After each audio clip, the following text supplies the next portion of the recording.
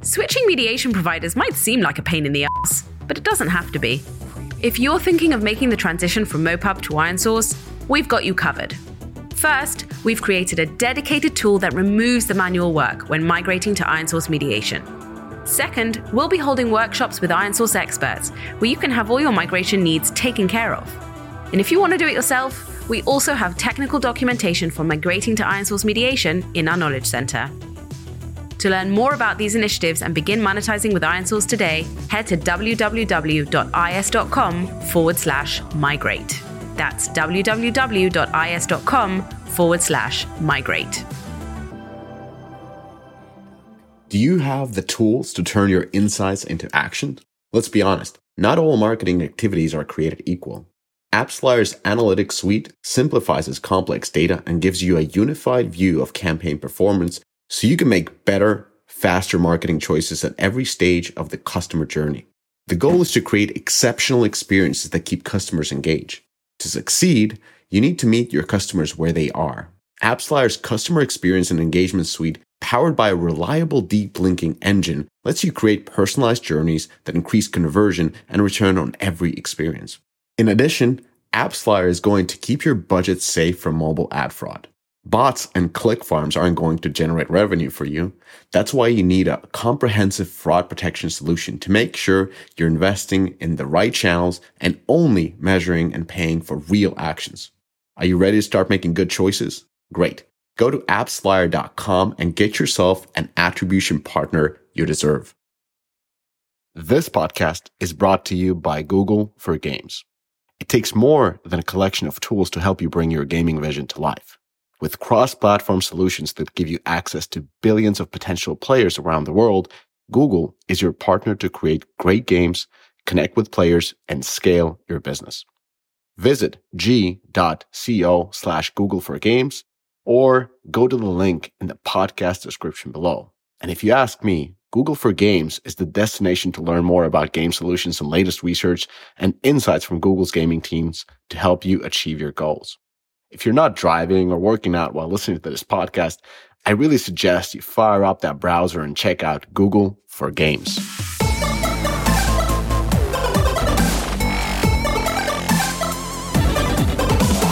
All right. Welcome to Twig 181. Somehow I'm hosting again. I don't understand why. I've been sick for the last week and a bit. I had a really, really bad fever, but didn't test positive. So it's just something in the daycare. There was a big bug going around, and I'm sure it came from the US and went up to Canada or something. But my kids both got it. Tons of people got it. Dude, yeah, my kids got literally it. Literally 12 kids, 12 in my son's class of 48 have COVID. So wow. There was like this like outbreak, dude. So everyone's going to finally be done with this nonsense and have natural immunity, and we can move on with our lives. Anyway. But yeah, there's a ton of news this week. I know. There's so much going on. It all happened on Tuesday, like the day before. I know. When it rains, it pours, man. I'm going to San Francisco next Tuesday, and I've got an entirely free day. If anybody wants to grab lunch, I'll be in town. I have nothing to do all day. I'm going for a dinner, and I just checked that my flight lands at 9 a.m. Dude, let me take you out. Where are you staying? I'm staying in Palo Alto, but I'm going to come into the city. Oh, let's go to the Olympic Club for lunch. Ooh, for lunch? Oh. You have a car? I'm in. Let's do it. No, I'll just Uber there. All right. Got you, dude. I got you. Let's do it. I would go to Farmer Brown's for some fried chicken and waffles for lunch if I was Little Skillet, if I was back in San Francisco for one day only. But have you been to the O Club? The O Club is awesome. Beautiful. It's so nice out there. I'm not that cool right now. Oh my God. I went golfing on Sunday, which I'm terrible at golf, as you can imagine. But it was literally the most beautiful day that you could possibly get. Clear, not windy, out on the cliffs. This is unbelievable. Oh, man. It's amazing. How bad at golf? See, now... What's your strokes? I imagine a lot of swing. No. I mean, I'm a 2 over, 1 over par person. And so it's not terrible. Frankly, I did much better than I expected because I haven't played in years. Well, a year and a half probably, since my boy Stan Kwan stopped playing for a bit. But I I know what to do. It's just the execution of it is a little bit, it's inconsistent because I just swing too hard. It's really annoying because I know what to do. I just don't do it. I'm gonna Anyway. assume that it's actually more like a double, triple bogey. No, it's not. That's really, like no, me it's with- not that bad. I'm not that bad.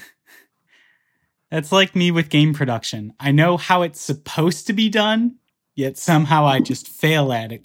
Yeah, unlike Blizzard, who clearly doesn't even know what to be doing with these games or how to execute them. Let's get into the Moving actual on. news. So the first one, this is Miska's post because we're supposed to talk about it.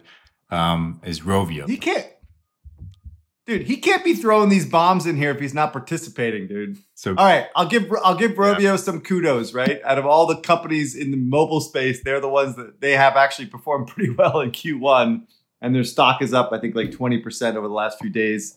But for the record, they're still mice nuts, dude. It's like $600 million of market, $700 million of market cap, so it's not that interesting. 750, but that's in euros, right? So that's got to be close to $1 I billion. think that's US, but it doesn't matter. Anyway, it doesn't matter. You're right. Maybe it is euro. No, it's 800 million. So. Anyway, not interesting, but they had a good quarter. I do think it's interesting though because this is exactly the profile of company you'd expect to weather ATT better than brand, yeah. right? Casual portfolio supported by a well-recognized, like widely recognized brand.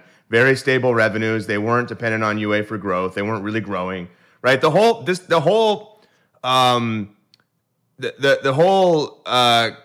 composure of this company is a dividend production machine for investors. That's it.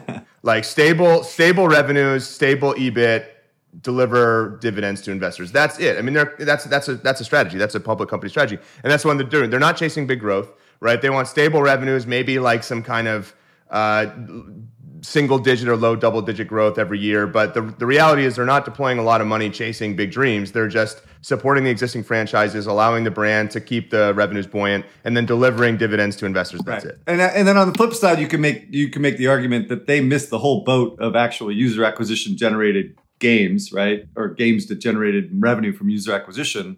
And now the whole market is shifting right back to where they were like 8 years ago. What?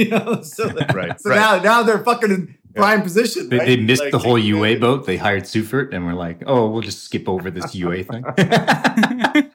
Well, no, but when I joined, they weren't. I mean, when I joined, there was no UA budget, right? Like there was a team, but basically all they did was like launch games and then not support them. And so I kind of, I don't want to take a lot of credit, but like it was a turnaround. I mean, that was how it was pitched to me. This is a turnaround opportunity, right? And I was like, okay, that sounds like a fun challenge. But like they weren't doing kind of like consistent, systematic UA. It was like, let's launch a game, throw some money in some channels, and then we move on to whatever the next launch is. It wasn't like games as a service, right? So what I'm hearing is the Angry Birds movie is your success story. No, Right, let's move on. Let's move on. Just joking around. Let's move on. We know that it wasn't you, Sufert. It's fine. Okay, next news story. Apex Legends Mobile is announced to be releasing in May. I've been kind of following it from an RPI standpoint. It's hitting up to 47 cents RPI in Australia. Looks like a pretty flat RPI at that level. Comparing it to COD, I think when COD Mobile launched, it was only at about 25 cents RPI before launch. But this feels a lot more fully featured than COD was before. Eric, what's your take here? Yeah, I mean, I've been hearing some mixed things about Apex because obviously that's part of my job. So first of all, it's kind of hard to compare it to Call of Duty because I think Apex is actually more fully featured from the perspective of monetization. So I think they actually have a battle pass during beta, which is really interesting. So that's Call of Duty didn't have a lot of these monetization features enabled even at launch, right? And it took them a while to kind of get that up to speed. So it's kind of apples to oranges to some degree. And that's making the Apex numbers look a little bit better. Obviously the big thing here is how much support they'll have with content, et cetera, to keep this thing going and keep folks spending. And I'm imagining they have a pretty good plan in place. Whether they can execute is a question. But I think the bigger problem right now is that the turmoil that's going on at EA from a mobile perspective, given this freaking fiasco that is freaking Glue. And I the more I hear about it, the more it's just like it is dramatic. It is dramatic. What are you hearing? What What are you hearing? Just how bad they've done in terms of managing this acquisition. Like everybody's gone, right? They just lost all their people and they stopped spending against games, and like it's just a disaster, absolute disaster. So if you think about the history of EA's acquisitions, I feel like one in four succeeds in so many. Like, why don't they have better post-acquisition? I 100% planning? agree with that statement. Like, I'm not trying to make this is nothing new. I'm saying the speed of how this was destroyed, the value, destruction, the amount of time it took was so quick. Yeah, it is like it is unprecedented. I've never seen it. I've been doing this 20, 30 years. Yeah, I've never seen value dissipate as fast. Right. That's what I'm just wondering out loud. If they've seen the pattern, why does history keep repeating itself? Like acquisitions are when you splash around this much hard. money. I mean, acquisitions is hard. You know, keeping people is hard, right? And we'll get to it with Zynga in a moment. But anyway, the other thing that people have to understand is the amount of money that TiMi spent in order to drive the 100 million installs for Call of Duty was a shit ton. Okay, and so. Do you think in this kind of turmoil in which they're losing like 50% of the value of their acquisition that the powers that be are going to like throw $50 million, $100 million on acquiring customers? I don't know about that. So this is starting to feel like a big miss. Sorry, Giovanni. I love you, but this is not looking good. This is still Lightspeed and Quantum, right? So this is PUBG Mobile, not COD Mobile. Right. As in, like, I'm sure they're well aware of the content that they need to be releasing. They launched. No. I think they can do that. But what I'm worried is that they're not going to spend the money against acquiring the amount of users, right? Yeah. You know, like, yeah. So we'll see. Okay. Next bit of news: Match Group has named Bernard Kim as their chief executive officer. Yeah. What a coup! Fucking hell, dude. This is amazing. This guy's amazing. He's a baller. Dude, are you kidding me? Dude, he went from being a president of a $9 billion company to a CEO of a $20 billion company.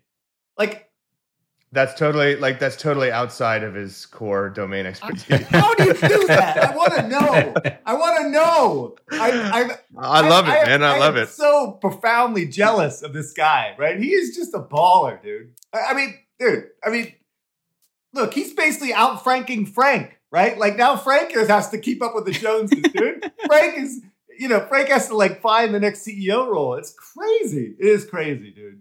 Yeah.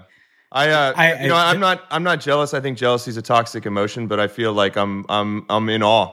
Absolutely. I'm impressed. Right? Like to make this move. To be able to do that. I love it. I want Bernard, I don't know if you listen to this podcast, I guess you have no reason to anymore because you're at a Why would he? If you do, I would like to invite you to become my mentor. I would like to study He's under in you. San Francisco, right? Like I feel like you've got a free day. Bernard's got a free day. He's not doing much at Zynga now. Right. BK, I've got a free day on May 9th. If you're available, I would love to just gather tutelage from you for a day, and I think that would turn my day. I'll take an hour, dude. I'll take him to a drink. Anyway. Totally random question. Do you think live ops is harder on mobile free-to-play games or on dating services?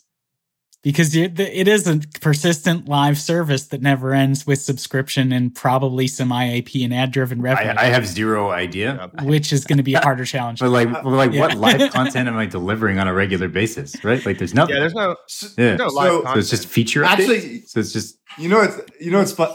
But not even that. Well, what's funny? I had this thesis around Match a few years ago that live ops and game development. Sorry, now we're talking about World Series. But anyway, he's a baller. Good luck with him. If you ever want to drink, we do have big news this week. Want to go to get coffee? I gotta just be in the presence of greatness, right? At least once in my life. Okay. Anyway, I had thought about this, like the idea that Match could become more of a live ops game, right? The fact that they could drive monetization with microtransactions and other things. And this could be huge for some because they have such a great audience. Like their core demographic is amazing. It's like, 18 to 44-year-old men and women, right? Fuck. I mean, Jesus. Yeah.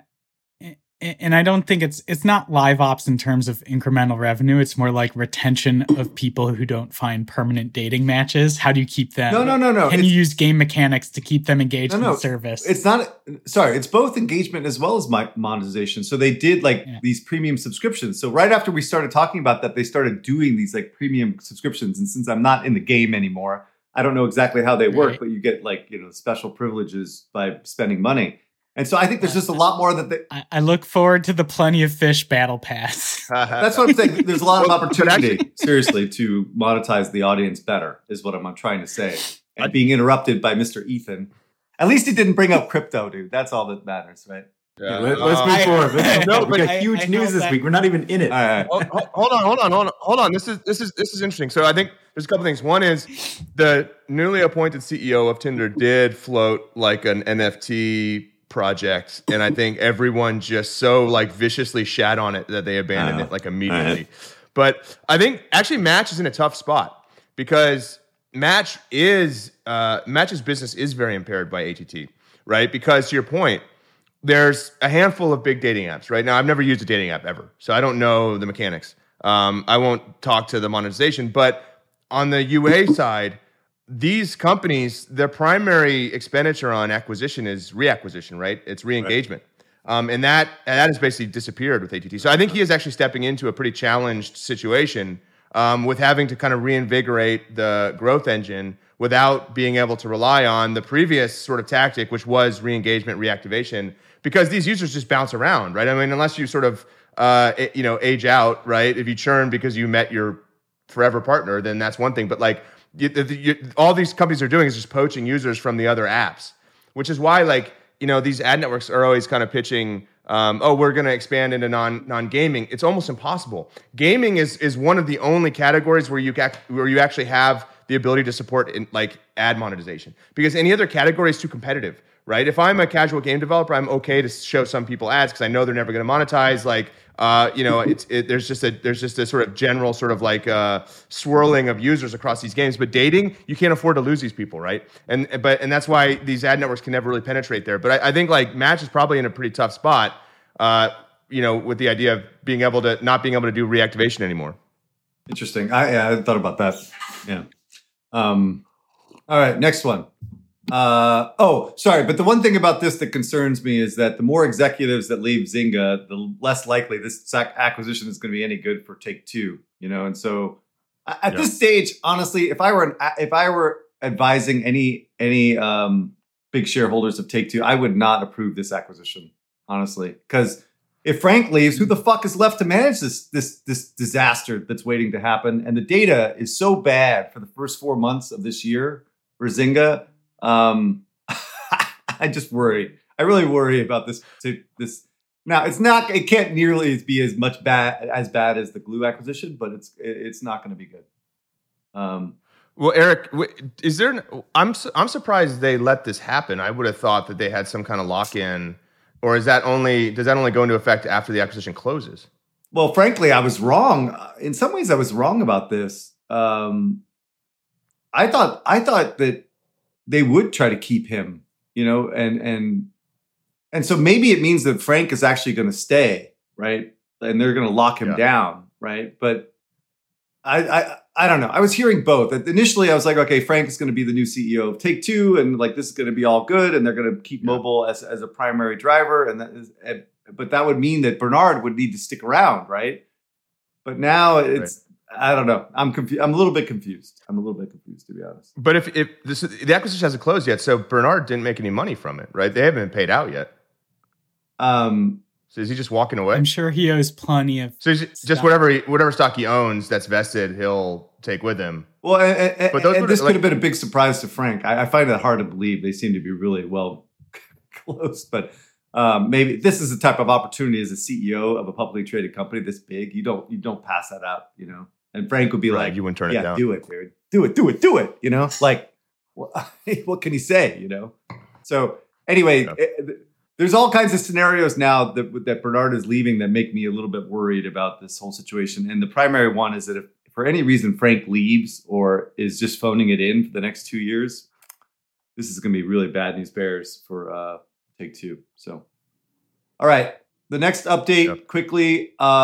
This happened a few weeks ago, but I just hadn't had a chance to talk about it. Scopely had to remove a feature that linked Marvel Strike Force to a iOS-based web. Sorry. They remove a feature linking Marvel Strike Force to a web-based store on iOS. Evidently, it still works on Google, but rather than creating the game itself on the web, they basically just created a store in which your purchases could be linked to iOS. And so they had to do a full dot release in order to fix this thing. Anyway, I don't even know what this means. I mean, it's just Apple being Apple, right? They're just a bunch of douchebags. But like at the end of the day, like I don't know what the ramifications of this is for other publishers, like Playtika, for instance, which I think you can play their games. No, I know you can play their games on the web, and the progress and the purchases are linked back and forth. I mean, I wonder if they're going to have to keep going after. Are they going to go after all these type of transactions that are off the store? So any feedback out there would be helpful on what happened with Scopely or anything else that Apple's cracking down on. It'd be interesting to me. So let me know. Any comments on your end, Eric, by chance? Yeah, well, the thing is, like, yeah, they I don't know about the specifics here, but all these companies were basically doing this in the dark already with like newsletters and Discord servers and Slack groups for whales and stuff like that. So like they already had these links being passed around outside of the app. My understanding was that it was actually okay to include those links now. I guess if you include the link, you need to include the IAP framework that allows Apple to still take a cut. But my understanding was that you could still link to it. I'd have to, I haven't revisited this in a while, but I thought it was totally legal to do that. Maybe not. I don't know. I don't know what's happening, dude. I want to figure that out. So I don't know. Okay. Next one. Moving on. No. Okay. Sorry. It's still only reader apps. It's still only reader apps. Right. So like, yeah, that's right. They changed the policy after the Japan Fair Trade Commission ruling, and they said all reader apps could link to the website for account management. But the thing is, like, reader apps were already doing that anyway. Or reader apps were already monetizing outside of the apps anyway. So that was kind of like just a fairly like superficial give there. But games they're probably going to fight tooth and nail, because they want to keep all the IAPs through the iTunes Connect, right? But okay, that's right. So they had not allowed games to do that. They had allowed reader apps only. Yeah, I don't know. I would just love to get feedback. If they're really cracking down on this is like a big, huge problem for some of the companies out there, right? Because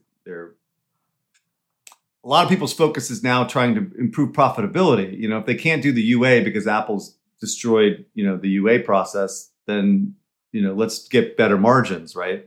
And then if that's not available to them, it's just, I don't know. It's like, again, big problems for publishing in mobile right now. Okay.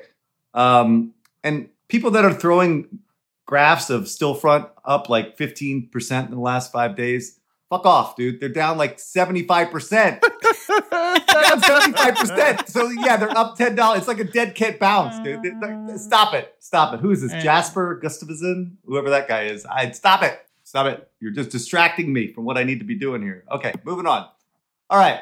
So, Newzoo. So Newzoo came out with a few reports this week or last week or the last couple of weeks. And, I honestly, I don't want to dunk on Newzoo again, right? This feels really tired at this point. But when it feels so good. But they have a cloud gaming report and an esports report. And you have to ask the question, why? Why do they continue to publish reports on these dead industries? Like, why? Who cares about cloud and who cares about esports? And this kind of got me thinking about my kind of philosophy on things these days, right? Or just in general, my whole life has been this way, is that fundamentally there is no truth. There is no truth at all, right? Whoa. Truth is all very subjective, When you read an article... Getting philosophical here. What? You're getting I'm getting a little philosophical. Here. Not really, though. When you read an article, when people describe situations, when folks even describe the facts of the matter, right? It's all done with intentional or unintentional bias, right? Again, people on both sides of these absolutely massive issues that we're going through today, as a matter of fact, or this week, they will argue to the death that their position is correct. So how can we really have objective truth when it comes to these big, big things, or just little things for that matter? But anyway, so to put it simply, everything is done for a reason, right? Everything is done for a reason. So this is like part of my personality, is to uncover the bias or the spin or the reason why people say and do what they do, right? I don't have the ability to take things at face value. I just not me. So it makes me kind of not very fun at parties at times. So when people say, oh yeah, it's really sunny outside, I'm like, no, it's not, dude. It's fucking 20 mile per hour winds. That's why it's sunny. It's such a shitty day for biking, right? That sort of thing. Or when a parent says my kid's favorite fucking sport is basketball. And I'm like, well, he's 4'11", dude. He can't shoot a three to save his freaking life, right? So, and he's the reason we lost the game last week, right? So now, of course, I don't say these things. Oh my God. I don't say these things out loud. You just let the resentment fester inside you. Right? But then my mannerisms and my visual cues are there at my disgust at the notion that this little sport is going to be any good at basketball, right? So back to Newzoo. Why? Why do they continue writing these reports, right, on these dead industries? Why? So it's very simple in some ways, right? The most simple answers is revenue, right? They want to generate revenue, right? And more specifically, they need to support these stupid subscriptions that people bought 5 years ago when the possibility of esports and cloud gaming was actually meaningful, right? Or was more unknown. Imagine a Riot executive saying, getting from his analyst, say, hey, we got a new report from Newzoo about esports. Do you want to read it? And he's like, why would I want to read that? I already know we are esports, first of all. And second of all, it's just a marketing vehicle for our game. I already know that. What are they going to tell me differently? And why in the fuck are we still subscribing to this nonsense? But nonetheless, they still need to support the stupid goddamn subscription, right? And the second thing is that someone has to do it, right? Someone has to draw a line in the sand and say, this is the market for esports. And I applaud that, right? Someone has to be out there saying that, where the opportunities are, right? I wish they were a little bit more honest, right? I wish they had a little bit honest about their assessment of this nonsense, right? But whatever, right? They got to be there. And maybe it's just fundamentally the exec folks at Newzoo or other places just don't really understand the dynamics of what's going on in the industry. And writing these reports is kind of embarrassing in some ways. Certainly, I mean, if that's the case, then they just need to listen to their analysts and focus on other things and promote other things. Because what's really important to point out is that Newzoo's core shit is actually really, really good, right? They put out reports that are actually relevant to their customers, right? Their console, their PC, their mobile stuff is actually really insightful. And they also do like really great custom work, I've been told. I've never seen it, but I imagine that they do it good. But again, there's always reasons why these ridiculous forecasts are produced, right? There's agendas beyond the actual numbers and certainly beyond analysts' actual thoughts on these industries, right? And again, goes for everything that, like fucking Mr. Ethan talks about crypto, gaming, politics, all that stuff. There's a lot more behind the scenes about what's going on. And I will be here to point out the nonsense, at least when it comes to the gaming industry. And that is my role for me. As you go on this, I'm picturing me and you starting the world's most cynical intelligence firm ever with Larry David as our mascot. You just like subscribe to the esports report, and once a month you get a report that just says like, it's one sentence. It's like, cancel this subscription. Esports is shit. That is right. You pay $5,000 a month for that. So, all right, moving on. Embracer. Back to Stillfront again. But so here we go. So Embracer enters an agreement to buy. Is there any other updates before I go? No. Let's get right into the real news this week. Embracer. Wait. All right. Embracer enters an agreement to acquire Eidos, Crystal Dynamics, and Square Enix Montreal. So quickly, they spent $300 million for these three studios, 1,100 employees. Like, that's a lot of freaking employees, right? The IP that they have is like Tomb Raider, Deus Ex, Thief, Legacy of Kain. But now I'm starting to understand why it was so cheap. Okay. They had to raise like $400 million in long-term debt to find this funding, and they also have other transactions in the pipeline, evidently. So Embracer will now have more than 14,000 employees. Dude, they're getting up to the freaking Ubisoft levels, dude, at this stage, right? And they have 230 games in development in the pipeline, and with 30 AAA games in development. Sorry for interrupting this podcast, but I got an important message. It's about increasing your game's revenues. I bet your mobile games is ready to find new, untapped audience and a juicy 40% revenue boost. Well, you can achieve global reach and acquire new players with local payment methods and exclusive content, and with huge savings on platform fees. After recent events allowing developers to sell virtual items and currencies directly to players with a substantial savings on transaction fees, Xsolla launched WebShop for mobile games. This timely solution helps you unlock global potential and grow your mobile games beyond the App Store and unite your player community across all devices. Plus, it can also improve discoverability and boost player retention. If you're ready to increase revenue, save on fees, and regain control over distribution, Xsolla WebShop for mobile games can help you succeed. Visit xsolla.pro/DOF or go to the link in this podcast's description. Now, back to the episode. So here's my take on this. First of all, it feels like a bargain, right? To me, anyway. Like it feels like an acqui-hire of a sort. I mean, I think the IP has value, but now that I actually looked at the IP list, I'm like, yeah. Embracer's really good at remasters and selling old IP. They have the distribution. They have a big long tail on a lot of small brands. But they acquired that comic company. They acquired Asmodee. They acquired Aspyr, the guys who are doing the Knights of the Old Republic remake, right? Yeah, like the original single player game. Like obviously what they're trying to do is acquire all of this IP on the cheap and then build out this remaster pipeline, which to me obviously sounds more valuable than 300 million, which just seems crazy they could get this deal. Well, yeah, and plus they get 1,100 employees that are actually building new shit, right? In theory, exactly. Right? Yeah. But what I actually, now that I look at it, what I didn't think about is like the IP that they're buying. I mean, Tomb Raider is certainly valuable, but I know people are going to really hate me for this, but Deus Ex, come on, really? Like, you know, I know you do because you're a nerd. So much. Right? But it's again, it's going to be remasters, and maybe they'll be able to fund a new game. It's Thief again. Yeah, maybe I'll buy all four. Thief died in the 90s, dude. I mean, Jesus. But still, like how much do these remasters actually sell when it's not, say, top shelf IP, like say Tony Hawk or the Crash Bandicoot and this type of stuff?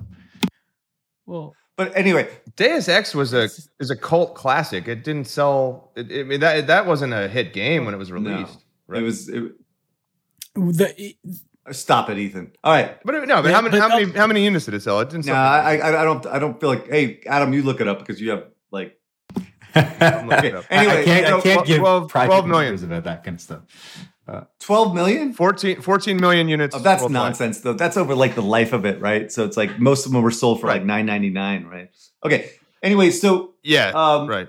But what I do think is that, like, given the challenges of getting resources, that this 1,100 developers is actually kind of a bargain for 300 million, right? I mean, like, people are all struggling to find AAA talent, so I think that's good. So the challenge here for Embracer, though, is that they're going to incur these developers at cost for years, because I don't know when their next game is actually going to be released, right? So it's got to be like $11 to $20 million of cost per month.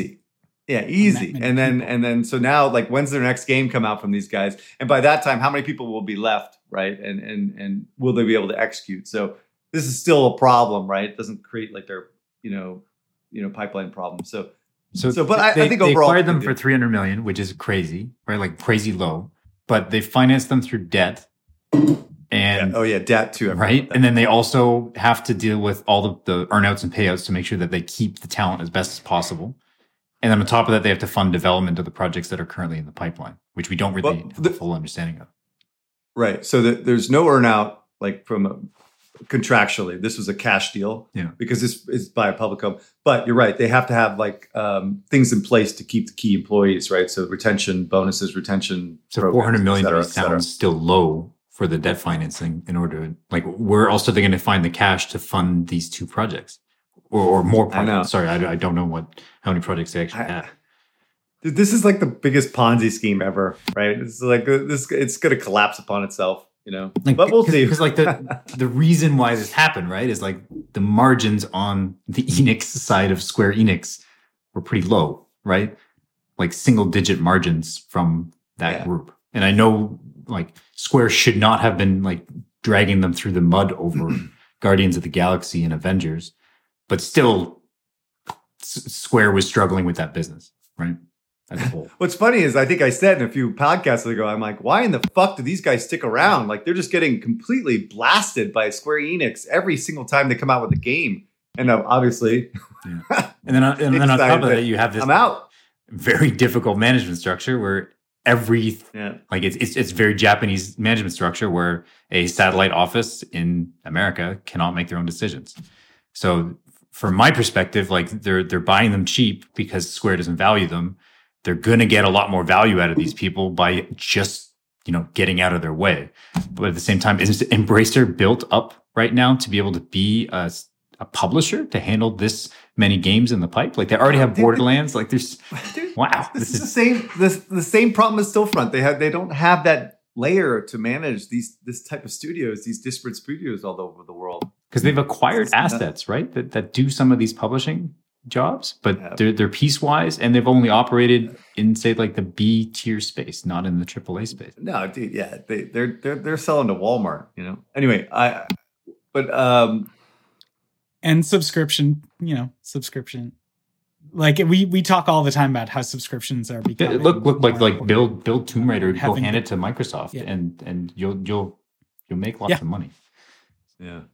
Anyway, so for Square, like just to be clear, for Square, I think they just wanted to get rid of these assets, and they had like some total like word bingo nonsense, gaming word bingo with like metaverse, NFT, cloud, yada yada yada, right? So it's not where this will be my one useful point in the podcast is that the president of Square Enix in his 2022 yearly note talked about their future and talked really eloquently about blockchain, AI in the cloud. And like, it's basically just referencing that in that letter from the president about where they see the future is. And, like Square Enix made a lot of money with free to play on feature phones years before we were doing free to play in the West. I think both with and without Final Fantasy branding. So like, I expect them, I think they're going to do really well in blockchain. And I think they're like offloading old assets so they can focus on what they see as the strategic investments for the future. I think I'll agree to disagree on that per se. But what I will say is that their mobile, obviously Final Fantasy has online as well as their mobile stuff, particularly in the Japanese market, has really, really been successful. So I think that's what they're going to focus their attention on. And all these other word bingo stuff is aspirational at best, right? And we'll see what materializes from that. But meanwhile, again, they have all this free-to-play stuff that's working pretty well. So. But so overall, like Embracer's got an amazing bargain on their hands here, right? Like I think so. Right? Yeah, I know we ripped down Embracer, but this is literally the type of deal that makes the roll-up strategy. Is if they could have done this many, many times in the past, right? We could be saying, they're getting these studios at a bargain and then building up a piecewise. Absolutely, that makes sense. This is definitely one of the better deals that they've done. Yeah, I will give them that credit. The big question I have on my hands. What I'm surprised is where are the other publishers bidding this thing up? Where the hell's Sony? Where the hell's Microsoft? Dude, you know what EA needs? EA needs action games, right? Yeah. Sony's always involved in these type of things, right? They love this stuff. This fits their strategy perfectly. I'm personally happy as I think it's the most likely I'll get more Deus Ex since they from Embracer. I don't think any other publisher who acquired them would bring me more. I'll buy every. Where the hell was Microsoft in this? Right? Like Microsoft right? Like, too. This is exactly what they would have picked up. Okay, so we grab the studio, we do a bunch of remasters of some of their old IPs. That's easily $300 million. That's the new Tomb Raider as a console exclusive Game Pass. The big head scratcher here is why did those people pass, or did they just not include them in negotiations, or what the hell happened? I think it's you know what it feels like? It feels like an arm's length transactions in which these two people just got together and basically said, hey, we want to get rid of this thing. You take it. I don't want to deal with the process. I don't want to deal with diligence. You just take it as is, make it as simple for me as possible and we can move on type thing. Yeah. And so that everyone else is probably asking for all kinds of information and, like that kind of thing, the complexity around these deals. But so Embracer was just willing to take the house as is. Dude, no inspection. Look what Embracer's bought, right? They don't care, dude. They're just throwing money around, dude. And then they have bankers that are getting the money from other investors, right? So I don't know. We'll see. All right, moving on. Okay. So Blizzard has announced Warcraft Arclight Rumble. So that was announced yesterday. I've been kind of scouring the internet for what's going on. The reaction, obviously, from Blizzard fanboys, they're just going apeshit because, it's what you'd expect. Complaining that this is just a Clash Royale clone. Blizzard's lost their way. This game is so 2016, yada, yada, yada. But we're not really like a fanboy podcast. Business podcast. So I'm just going to go a bit deeper before just automatically throwing this in the trash as a Clash clone. I think Arclight Rumble, the quotes that I'm seeing on the design, I'm just going to quote. Arclight Rumble pairs RTS with auto chess mechanics in PvP and PvE battles with 5 factions, 6 game modes, 70 maps, over 60 collectible characters, and a whole world of joyful chaos to experience. From watching the videos, it looks like it's a Clash Royale style game with larger, more vertical maps that you kind of scroll up and down. It looks super polished. It looks fun as hell, as you'd expect from Blizzard. I think it really lends into that like Warcraft miniatures as an art design, and of course pulls from Warcraft history for all that. They're promising PvP, guilds, co-op play. So it really looks like they're building out enough modes, and social is a thing that they're adding in as early as possible. But I'm going to get really critical, and I'm going to speculate on a whole bunch of things here. So I'm probably going to get a bunch of things wrong, but I'm trying to triangulate between what I'm seeing in videos and what they're saying on their blogs. So factions, they're saying that there's 60 collectible heroes and 5 factions. Factions likely need multiple decks and card pools. You have to level up through each campaign. So think of, you have to beat the Horde campaign, you have to beat the Human campaign. Each one has their own decks, which probably means very fewer possible cards per faction, which doesn't sound like a whole lot of variability in the end game versus something like Clash Royale. It's also unclear on deck size because it looks like when you place units, actually that unit gets removed and then gets sent back to your bench. So it's unclear about exactly how many cards you bring in. Hopefully there's a system like Hearthstone where, say, look up, there's a large bulk of common cards that are not faction specific. I saw things like chickens and this type of thing. And hopefully factions is just not bifurcating their live content. The worst case here would be having a whole bunch of these factions, and then you need to produce a new card for every single faction in order to be valuable to your entire player base. It also looks like it focuses more on PvE and co-op, which to me is neither. Like those are not terrible ideas on their own. These are actually good ideas for attacking the space. But PvE requires a heavy treadmill of content to challenge players, specifically their collections in specific ways, right? You're kind of shifting from a Clash Royale PvP game to be more like a CCRPG, right? Like a traditional mobile CCRPG. So are the heroes designed in a way to actually facilitate this? Can the content you're producing actually scale and put enough pressure on those collections? And right now it looks like it's basically the Hearthstone model. A lot of handcrafted maps and modes, handcrafted challenges against your deck. I'd love to know what some of the other modes are besides campaign and whether they'll be scalable. There's talk of like daily and weekly dungeons, maybe some co-op. Maybe this is the system that they're trying to scale engagement on. But again, most of what I'm looking at looks like a bunch of one-off dungeons. So then this is where I get some flags. So Arclight Rumble is confirmed to have just one currency and will not restrict access to in-game content with premium currency or timed events. Again, points to a Hearthstone-style live ops system of very slow drip of content, of handcrafted content and hero releases, and leaning on kind of a pure PvP play endgame to hold up retention. Go ahead. Just logically here, if you have a single in-game currency that is purchasable, it is your premium currency. I don't just because they're trying to say we're not going to have a hard currency.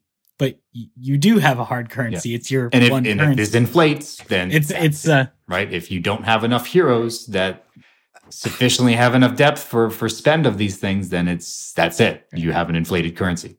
You will have to introduce a new one in the Going future. on? Yeah. What, dude?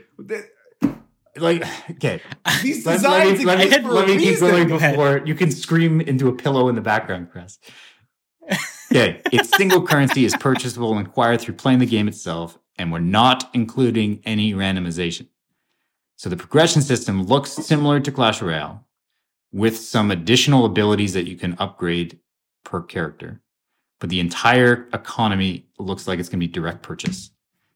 To me, this sounds like Blizzard designers are just making a free-to-play economy just as hard as possible for them to make sustainable. Like making a hero collection game work with direct purchase with a single currency. Each one of those steps is insanity, right?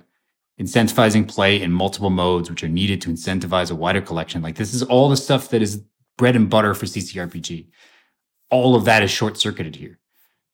So to me, this has big red flags. This is the part where it's like, how are they going to make this work? Yeah, I'm not sure. As I listen to you and read these quotes over and over, I'm not sure what they're going to sell. Like they're not, if with no randomization and no locking of in-game content. So that means no gacha. That means they're not selling access to heroes. They're not doing a battle pass. They're not doing limited time events. So I think they're selling skin. They're not selling content. They're not selling like access to maps.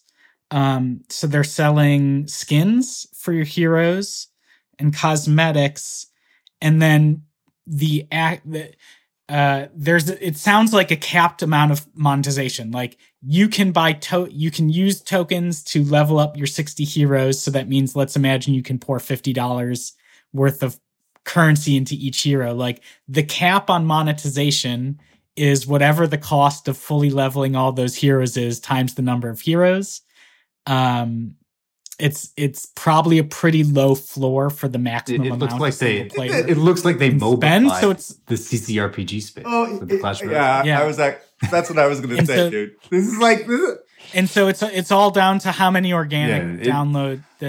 It needs massive organic. They're not going to be able to run UA on to this. succeed. It's going to be just the organic. Yeah, it's just going to be an organic low RPI. There's no way. Yeah, the monetization is going to be so. So it's just take the downloads, multiply it by $1 for an RPI. But it's not even that they can't. They're not going to be. I guarantee you, they're having conversations right now internally that are like, no, we can't implement that monetization system because it harms the brand. Right? I guarantee you that. And so what they're going to go ahead. Yeah. Go ahead. Sorry. Well, I guarantee what you're going to end up with is this tepid sort of like one toe into free-to-play version of Warcraft that just won't monetize well, and that's probably just going to die. Look, first of all, like the other thing that I just want to point out is that like PvP seems like an afterthought here, right? This is like seems like a PvE co-op game that maybe at the tail end of the development they're like, holy crap, like they hire some new PM and they're like, oh my God, you can't make money on this unless you have some PvP mode because that's where all the money is driven from every CCRPG out there, right? And so like, I don't know, that's what it feels like. I don't know for sure. But anyway, all these other problems exist so that doesn't even matter, right? If you can cap out spend at, $500 and level up every character, then you're going to fail, right? I mean, that's a fail just from the get-go, right? The other thing is like, maybe I think of these things way too simply, but at the end of the day, there are very few monetization mechanics that work out there, right? There's like 4 or 5, right? Don't fuck with it, dude. Don't try to innovate around it, right? Don't fuck with fucking gacha. Do it. Like if you're going to do it, do it. But don't like try to make it like better or try to like innovate around this shit, right? The market has spoken. They know what you're doing. None of this is going to work, right? It's like I feel like they bowed down to these fanboys, but the thing is, the fanboys will hate it anyways. I know, like they weren't going to spend money anyways. Yeah, they're between a rock and a hard place. They're not going to be able to satisfy fanboys, and the monetization won't work in a sort of free to play framing. And so the game's just going to be this like worst of everything. You know what would work would be if each one of these miniatures is an NFT and you can burn it to get them to send one to your house. Get out of here. You can burn it to physically redeem it. What did I say? I said no discussions of NFTs around other shit, okay?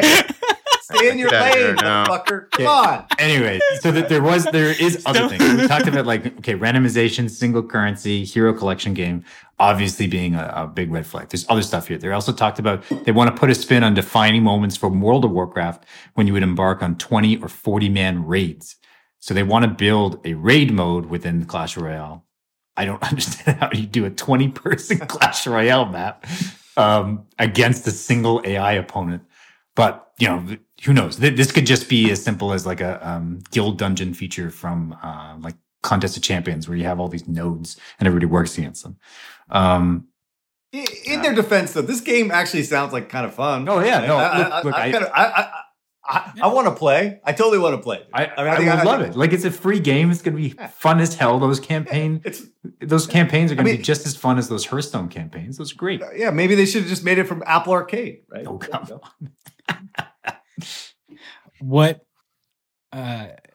What they should do is make it completely free, and it's a funnel to a World of Warcraft subscription. It should just be nonstop World of Warcraft advertising. This should be an upsell product. I don't know, man. All I can say one thing is Michael Martinez, who went through shit on Command & Conquer Rivals, right?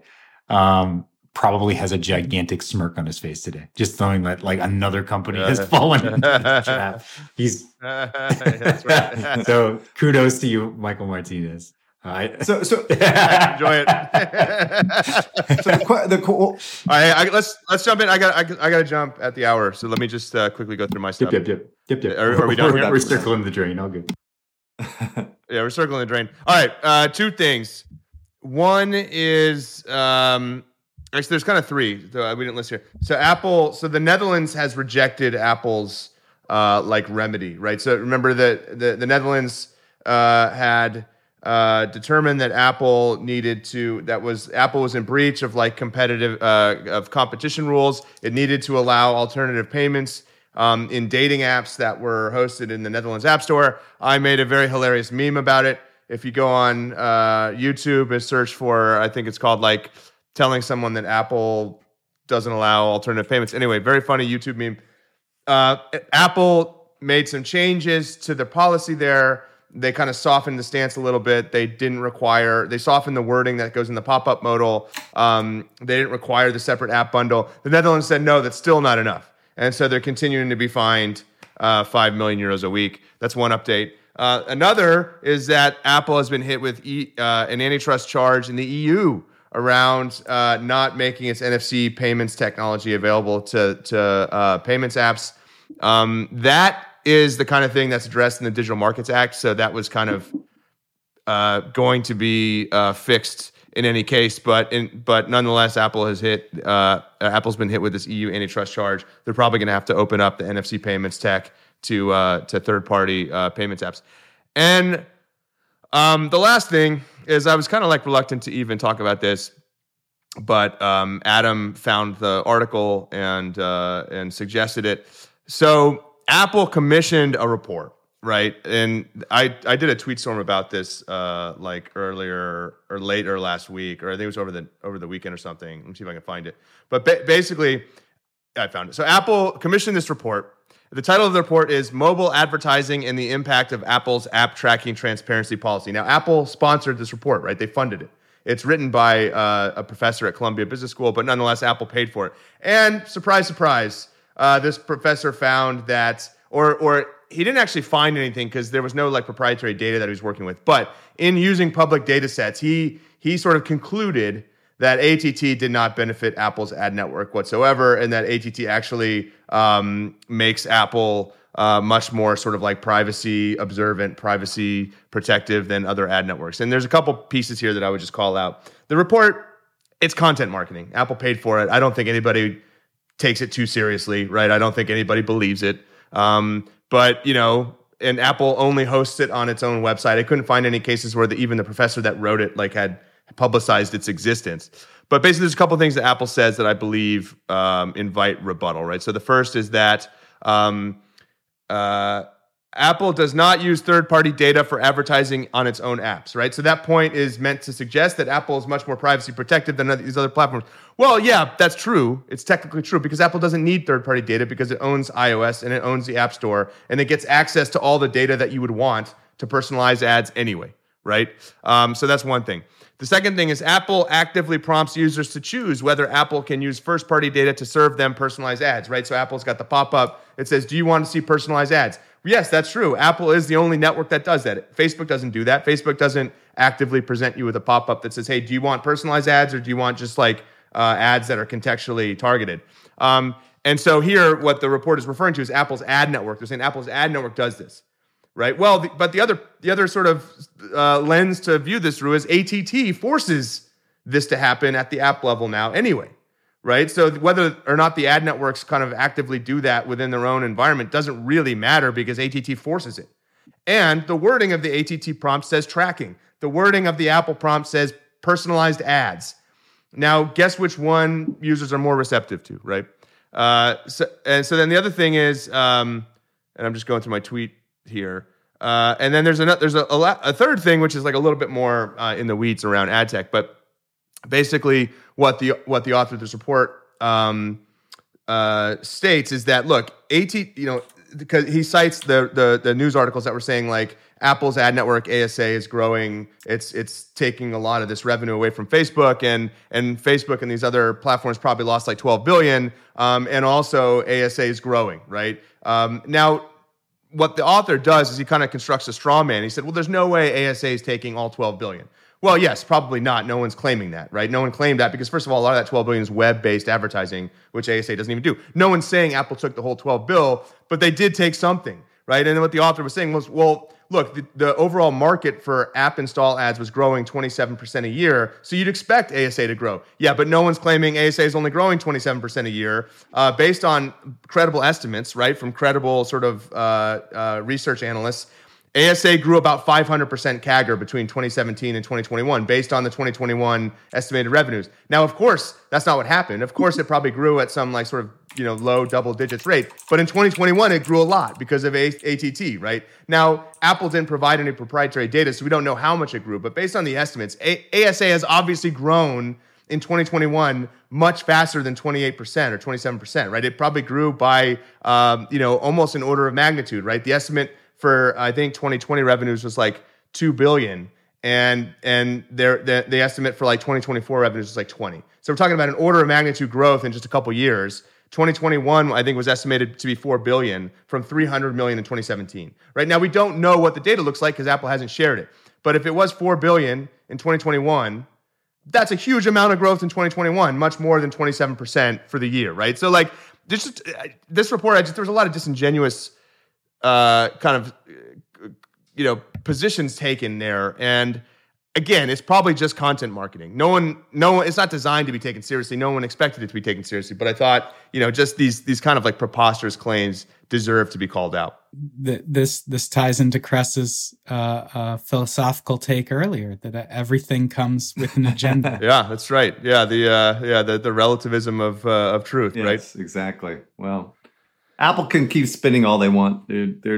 Everyone knows in the industry, what a bad actor they are. So it doesn't matter. Well, ultimately the problem is that they released this report right before earnings, right? And their let's see if I can find it. Their services business saw massive growth in Q1. Well, surprise, surprise, right? Because advertising is part of services, right? So services were the fastest growing segment, up 17% in Q1 to year over year to $19.8 billion.